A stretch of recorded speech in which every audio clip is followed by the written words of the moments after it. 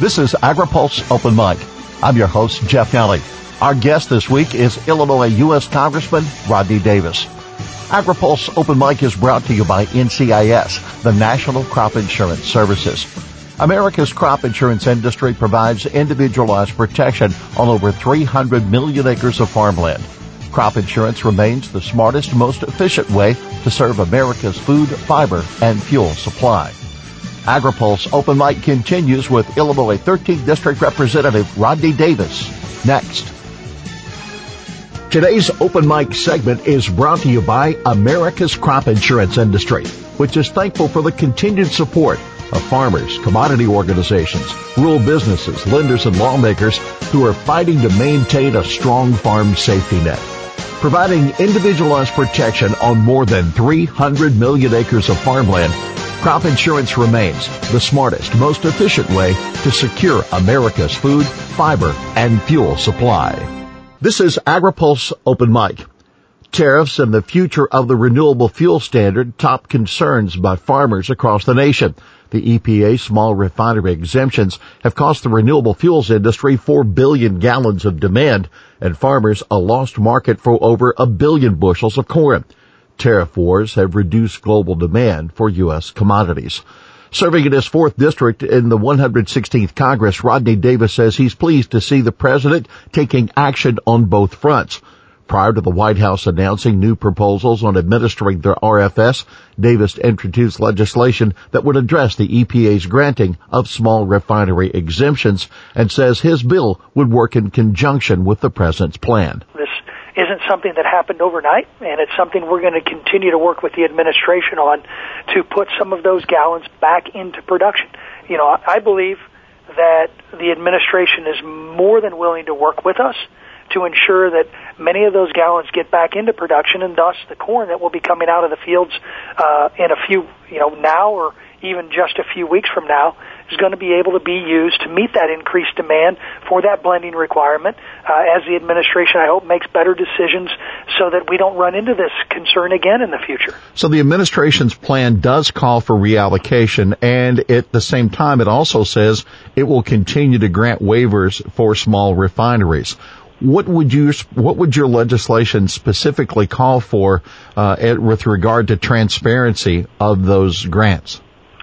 My bill would actually help reallocate many of the lost gallons that we just talked about, and it's going to incentivize the EPA to issue fewer exemptions, and it does not set a minimum number of waivers that the EPA should grant, but it's going to put particular standards in place of what they can call a small refiner and what they can't call a small refiner. We talked to Kevin Ross, the new president of the National Corn Growers Association, last week, and one of the discussions was that, yes, we're working on this RFS and the 15 billion gallons that now, as Secretary Perdue has said, would be a guarantee. It would be a lock of a minimum of 15 billion gallons. But what's the bigger issue with regard to oxygenate and overall the need for the future with regard to fuel and clean fuel? Well, I'm a big believer in more homegrown fuels. I think it's not just an environmental benefit. I also think it's a benefit because our farmers and our producers in Middle America are the ones that are going to reap the benefit of more homegrown fuels. And I certainly hope auto manufacturers realize the benefits of increased octane usage and increased octane levels that can come about because of ethanol blending. But it's also going to be a marketplace issue. You know as well as I do that the fuel usage in any given area in our nation is driven by one thing, it's price. And when unleaded 88, what used to be called E15, that's now eligible to be sold year-round because the Trump administration, working with us, is the first administration to actually allow those year-round sales to happen. When unleaded 88 becomes the standard in every car because it's the cheapest gas per gallon that's offered at our pumps, you know what's going to happen? It's the same thing that happened when E10 was the mixture. It becomes the norm rather than the exception. And that means we have a long-term, sustainable, less volatile usage of fuel blends up to that 15% level. And then you can move ahead. And the key is we have to have manufacturers be able to manufacture engines that are going to continue to be able to burn those types of fuels. On the top of being able to sell E15 year-round, the president's announcement does include some relief with regard to labeling of E15 and perhaps even some dollars for infrastructure, and many suggest those are desperately needed. You know, they are. I'm glad the president's proposal is addressing those. But you don't have to go too far in my district to see where we have companies like Casey's and like Quick and Easy to be able to update their facilities, put in those blender pumps, and offer unleaded 88.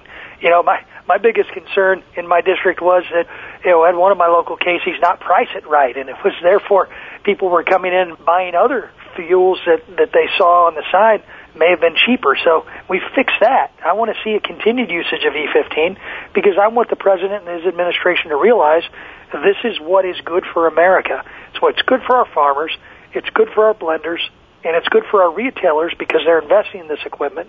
But let's make sure we invest more as we move forward because this becomes the fuel of choice. Is there a timetable that you would want to see this regulation accomplished? Well, the regulation of getting some of these gallons back into production, you know, I know the president talked about $15 billion. I'd like to see it as soon as possible. I want to see the impact on this year's crop. I want to see more corn and more soybeans for biodiesel be put into fuels that was taken away because of these small refinery exemptions. To me, yesterday's not soon enough. Congressman, at the time of our conversation, we don't know the outcome of the 13th round of talks between the U.S. and China, but all suggestions were that as we were heading into those negotiations, that this would not be the end of the road, but yet another stop. Senator McConnell had suggested that he'd really like to see a resolution and see a resolution quickly. How do you see this tariff war that has played out for so long between the two sides? I don't know what incentive China has to sit down and put together a bilateral deal with the United States right now. And for one reason, actually for two reasons. Number one, impeachment inquiry. Nothing gets done in Washington. And when I talk to folks who went through the last impeachment process, they say nothing gets done in Washington during impeachment.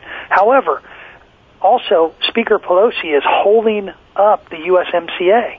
I mean, that's a renegotiated trade deal with our two greatest trading partners, Canada and Mexico. It's sitting there waiting to get called for a vote in the House. It will pass overwhelmingly in a bipartisan fashion once it hits the House floor, but we can't get a vote on it. What incentive does China have to put a bilateral deal together when they look at the fact we can't even get a vote on a deal with Canada and Mexico to renew a deal that we already have? And they then have leverage with the United States during these negotiations because they know if we're not going to get to vote on a Canada-Mexico agreement, we're sure as heck not going to get to vote on a Chinese-U.S. agreement that's a bilateral deal. So they are holding American negotiators hostage while Nancy Pelosi and the Democrats who run the House are holding our farmers and our manufacturers hostage by not putting the USMCA up for a vote. If Nancy Pelosi thinks that we can get things done during an impeachment inquiry, she can easily put this bill on the floor and get it passed and prove to the American people that that's true. Speaking of China, when we first learned of the trade war, it seemed to be more about intellectual property theft and about agriculture and the imbalance of trade. But Congressman, as we move closer, it seems as though there are deeper layers that are involved in human rights and national security and ultimately views of governments and who would have the major play for the world. You know, anytime you have negotiations, those intricate details are going to be talked about around the table. I'm sure they were addressed in previous rounds, but I'm sure they didn't get the media attention at the time. And that's what's going to happen as we see more agreement come into place. You're going to see other issues where there's still some room where we need to negotiate. I don't look at that as something that's new and trying to take an agreement and delay it even more. I look at it as a positive sign that maybe we're a little closer on some of the areas like agricultural trade and intellectual property than what we initially thought. Congressman, how are your constituents? How is your district being affected now by not having a ratified, signed USMCA? It's being impacted right now just because our farmers are concerned about what is the future going to look like. We can't continue to have MFP payments come in perpetuity because of a trade war with China. And they're concerned about the USMCA not getting put on the floor of the House and getting put in the back seat because of some impeachment inquiry that's being pushed by the far left of the Democratic Party in Washington, D.C. So they're concerned because there's so much uncertainty. And we've got the chance to provide our farmers and our manufacturers certainty. We're sitting at a time where a deal like the USMCA is crucial because we are at a point in our nation's history where we have sustained 3.5% unemployment. We need more opportunities and more certainty to be competitive with our counterparts, and that's exactly what the USMCA does. All Speaker Pelosi has to do, put it on the calendar for a vote. You want to talk about it? You want to debate it? Let's debate it. But let's not just hold it up and hold our farmers and manufacturers hostage like you're doing now. Was it reasonable to allow an amount of time to address their concerns, and have they been addressed from your perspective? Well, I don't know how much more reasonable the administration can be with many of these unfounded concerns. You know, they want to talk about labor standards in Mexico. This agreement is better than the NAFTA that we have in place when it comes to wage parity between the countries of the U.S., Canada, and Mexico. Mexico's already ratified it. Canada's in the process of doing so. We are the ones that have the ability to either put a good trade deal on the floor or not. And I think a lot of folks in the Democratic Party that I serve with in the House are very concerned because they've been bashing the president's views on tariffs when they've been for tariffs in the past. And they've never voted for free trade agreements. And I think they're scared to death to have to vote for this one and set a precedent that they don't want to set, or vote no and make their constituencies mad. That's why I think Speaker Pelosi is protecting many of her members from casting this vote. But put it on the floor. Let's show the American people during your march to impeachment without evidence. Let's show the American people we can still do something that's good for our country, good for our economy, good for our farmers and our manufacturers. Let us vote on the USMCA. Quit holding it up. Thankfully, the trade deal that has been signed with Japan doesn't have to be ratified by the U.S. Congress. Japan was the crown jewel of the TPP. How big of a win is this for agriculture and for your district? It's a huge win. We've got to continue to have wins like this with countries that would have been part of the TPP. A lot of times folks want to try and recreate history when they look at the Trump administration and say that the Trump administration was the only one that would have pulled out of the TPP. Remember, by the time the 2016 election happened, both candidates said they would have pulled out of the TPP. But that doesn't stop us from doing what the administration is doing right now with the bilateral deal with Japan. And it doesn't stop us from putting more bilateral deals together with countries like South Korea and countries in the South Pacific that would have benefited from the TPP. The only way to stop Chinese aggression when it comes to trade and stealing of intellectual property is to stop them by becoming better trading partners with those that China is trying to become better trading partners with at the same time. You mentioned the impeachment proceedings and stalling things on the Hill. One of the things that can't be stalled for very long is budget. How do these proceedings and the need to approve the fiscal policy of the country collide? Well, it collides with everything. I've never served in Congress during an impeachment, so I had the chance as part of my service on the Select Committee to Modernize Congress to ask my good friend and former member of Congress, former Secretary of Transportation in the Obama administration, Ray LaHood, and I asked him his thoughts. We had sat at a hearing and listened to suggestions on how to make Congress work together, how to be more bipartisan. And I got there late, so I was the last person to ask questions. And I said to Ray, you, out of anyone else in the country, had a bird's eye view of what happened the last Congress, or the last time we impeached a president in Congress, because Ray LaHood is the one who chaired those last impeachment proceedings. And I said, what can we do from your perspective to make sure that we're able to still get things done that we talked about needing to get done here in this committee hearing during an impeachment process? And I was surprised, but I shouldn't have been. But Ray said, avoid impeachment like the plague, because you're not going to be able to accomplish any of these good things that we just talked about. And I appreciate that perspective from Ray LaHood. He was there. He understands what this means. And I don't think a lot of folks that are pushing Speaker Pelosi to move toward impeachment really understand the impact it's going to have on our country. The administration has been asking of academia and of agriculture, what are the regulations or what are the things that are standing in the way from fully implementing this new age of biotechnology, and not just in agriculture, but in industry. And that was the focus of a meeting early last week with regard to what does it take for biotechnology to advance. How important is this issue, and how do we embrace regulating new products that work within the microbiome of those elements that work in the soil, that work in ways that we've not seen before in agronomics? Well, number one, we have to use science. I'm lectured nonstop by folks who are climate activists that we got to look at the science. We got to look at the science. Well, when it comes to biotechnology and when it comes to GMO technology, we've got to look at the science. Let's look at the science as to what has given us the opportunity, even in the harshest conditions of drought, the harshest conditions of too much rain, have allowed us to still get sustainable yields from our crops. These are the types of advances that can't be sidetracked by what I call the hysteria movement. The hysteria movement that doesn't use science to back up their claims.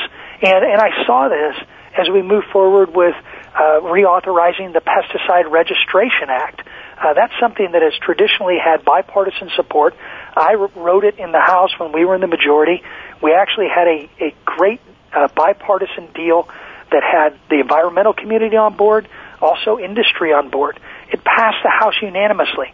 Seriously, Jeff, do any of your listeners think anything passes the House unanimously when it comes to pesticide registration? But it did. And then it got held up in the Senate. It got held up by one senator who wanted to put certain provisions in place that I believe could be detrimental to our producers. And they held it hostage until we finally got an agreement, and unfortunately that senator got what he wanted. In the end, I still think it could have an adverse effect on our producers, but in the end, the folks who wanted us to stop the advancement of PREA are the ones who want our producers to use less pesticides in the long run. So these are the types of debates that we're going to continue to have, but the only way to get better biotechnological advances into our fields and into production is to have people swat away the hysteria movement and use science that biotechnology has given us already, and let's use the advances to our advantage to be able to feed not just our country, but feed the world. We have seen litigation step in the way of regulation. The U.S. has a regulatory system that approves chemistries and crop protection products, the USDA, FDA, EPA, and a host of agencies. But yet we have seen these chemistries come into question that were approved years before in a courtroom that questions whether some of the companies that provide products farmers need are going to be able to succeed. Yeah, that's too bad, too. I mean, we see litigation hold up advances, and really, then you have companies that are going to make a cost-benefit analysis on how long the legal fight is going to be protracted or how long it plays out. That's wrong, because what it does is it takes good technology off the table. And I think we have to take a step back as a country and figure out what we're going to do with just the litigiousness that we see in our society right now. I mean, I even serve with folks on both sides of the aisle that don't want to legislate anymore because they say the courts will just handle it. That's not what the legislative branch was created for. It's not what the executive branch was created for. It's what the judicial branch was created for. But let's take some of those things off the docket by putting good policies through on the legislative side, and then do it in a bipartisan way where you have less of a chance to have a protracted lawsuit. The race for the White House is on. From the agriculture perspective, what are the issues? Renewable fuels, technology? What are the things that will be a part of this debate? Well, clearly you had a couple there. Renewable fuels, following the existing law with the Renewable Fuels Standards, has to be something that is brought to the forefront when it comes to agriculture. Biotechnology, and how do we get technology into place that's going to allow our farmers to get into the next generation of safely growing more food on less land as we continue to grow population in this world. But we can't forget about where do candidates stand on trade. There has to be a debate on how the global marketplace impacts not just our producers, but our agribusinesses and agribusiness giants, but also our manufacturers. And that's something that I think gets tossed to the wayside in this highly partisan, highly charged political debate when it comes to running for president on the Democratic side. What I see on the Democratic side right now is a rush to be as far left as possible. And that's something that I think the voters of the Midwest have to take into consideration when they look ahead to the 2020 election. Climate change? Climate change is real. Climate change is something that our farmers and our producers are working hard to try to address. But at the same time, let's not scare people into thinking that the world somehow is going to end because the United States doesn't shut down every coal plant that it has. It provides great paying jobs and provides access to cheap, affordable electricity in our communities. You know, let's not traumatize the next generation into thinking that something drastic is going to happen right when they get into their adulthood and their ability to participate, and not just in the political debate, but also in the workforce. You know, I remember I'm sitting here in Decatur, Illinois today. I'm a graduate of Millikan University right here in this community, and part of my education was having to listen to speakers come in and talk about things. I remember Paul Ehrlich was one of the first people I sat down and listened to, and he told me by this time in history, he predicted that we would see mass starvation. He predicted that we would see countries that wouldn't be able to feed their own citizens. But what he didn't predict were the advances in biotechnology. What he didn't predict were the advances in being able to feed the world from countries like the United States. And he was wrong. So let's remember those hysteric predictions that were made in the past that didn't come true when hysteria drives the day in the presidential debate. Congressman Davis, we want to thank you for taking time, even while you're back in the district, to spend with us here on Open Mic. It is Open Mic, and you get the last word. Well, I just want to say thanks, Jeff. You're always great to talk to, and thanks to the folks in my district who've given me the opportunity to serve in this great institution. And let's push for the USMCA. Get it done. Call your congressman, congresswoman. If they're on the Democrat side of the aisle, tell them to get Nancy Pelosi to put it on the floor. Our thanks to Illinois 13th District Representative Rodney Davis, our guest this week on Open Mic. AgriPulse Open Mic is brought to you by NCIS, the National Crop Insurance Services. Crop insurance, the smartest, most efficient way to secure America's food, fiber, and fuel supply. For AgriPulse, I'm Jeff Nally.